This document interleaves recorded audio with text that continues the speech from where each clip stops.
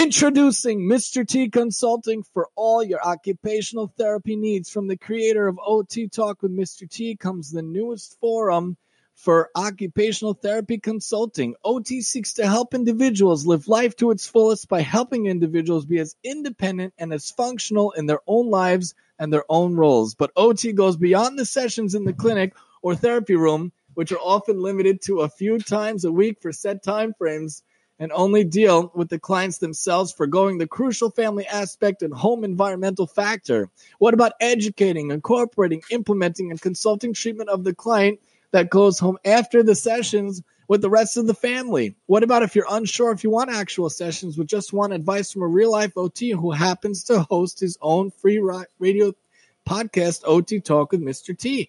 With over 4 years' experience in the public school system as a pediatric OT, working with both the general education and children with special needs, Mr. T has met with and educated countless clients and families, incorporating key transferability and generalizability of skills learned in therapy for the client to use in their home life and home environment, which is essential for carryover of skills learned in therapy. Come and meet with Mr. T. Give an email to maximumtee@yahoo.com or call us at 516-486-2849.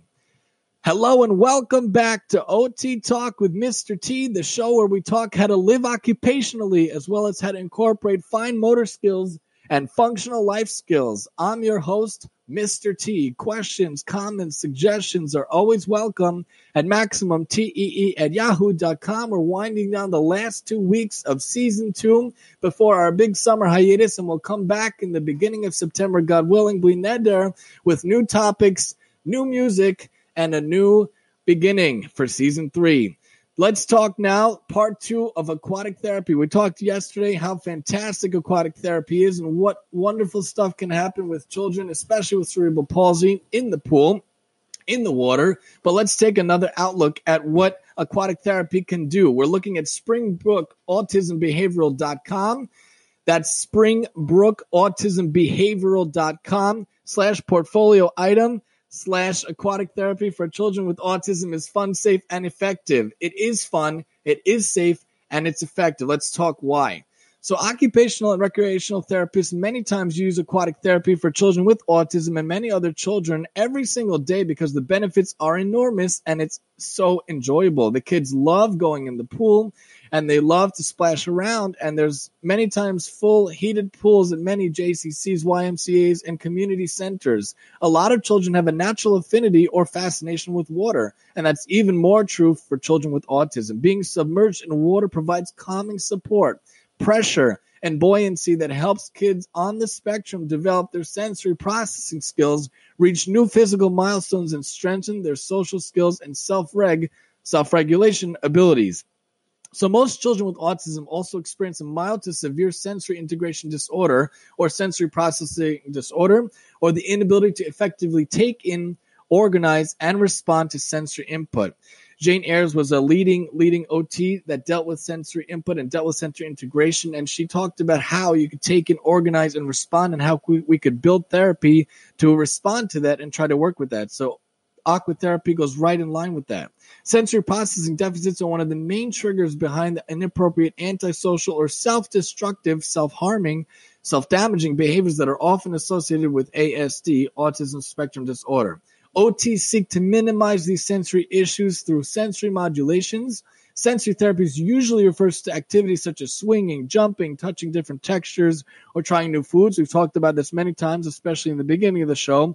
See the Let's Talk Sensory podcast, but there are many senses. We talked about how there are 7 of them, including vestibular and proprioceptive, but there's also external support, such as weighted blankets. We've talked about pressure vests, full spectrum lighting that help children with autism better cope with sensory deficits.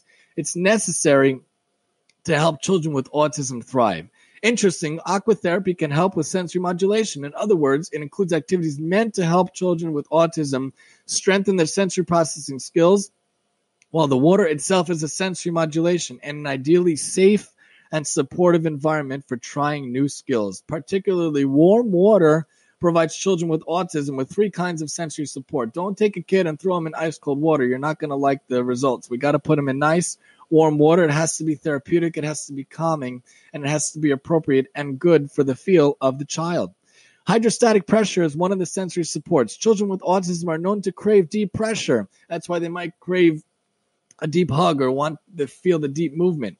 Water provides us through hydrostatic pressure, or the pressure that a liquid exerts when it's at rest. Excuse me.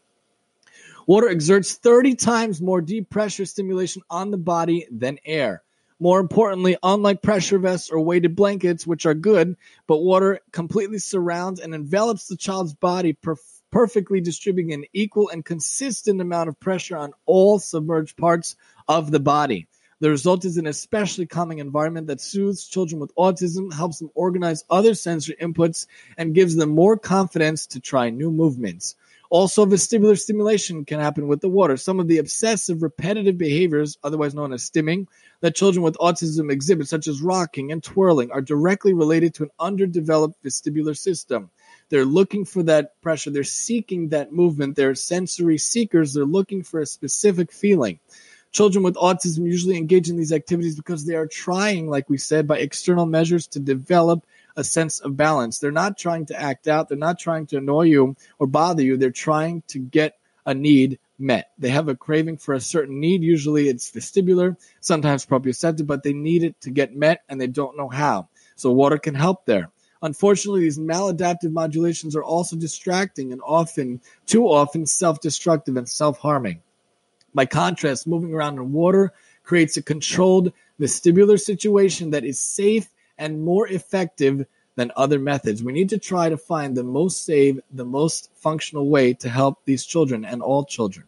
Proprioceptive feedback. Aquatic therapy for children with autism includes activities specifically designed to provide proprioceptive feedback. Proprioception, also known as your sixth sense before vestibular, is your body's ability to understand where it is in space, movement in space, the joint position in space, which is an ability that develops later in childhood, explaining why babies need to be held and why toddlers' movements are erratic.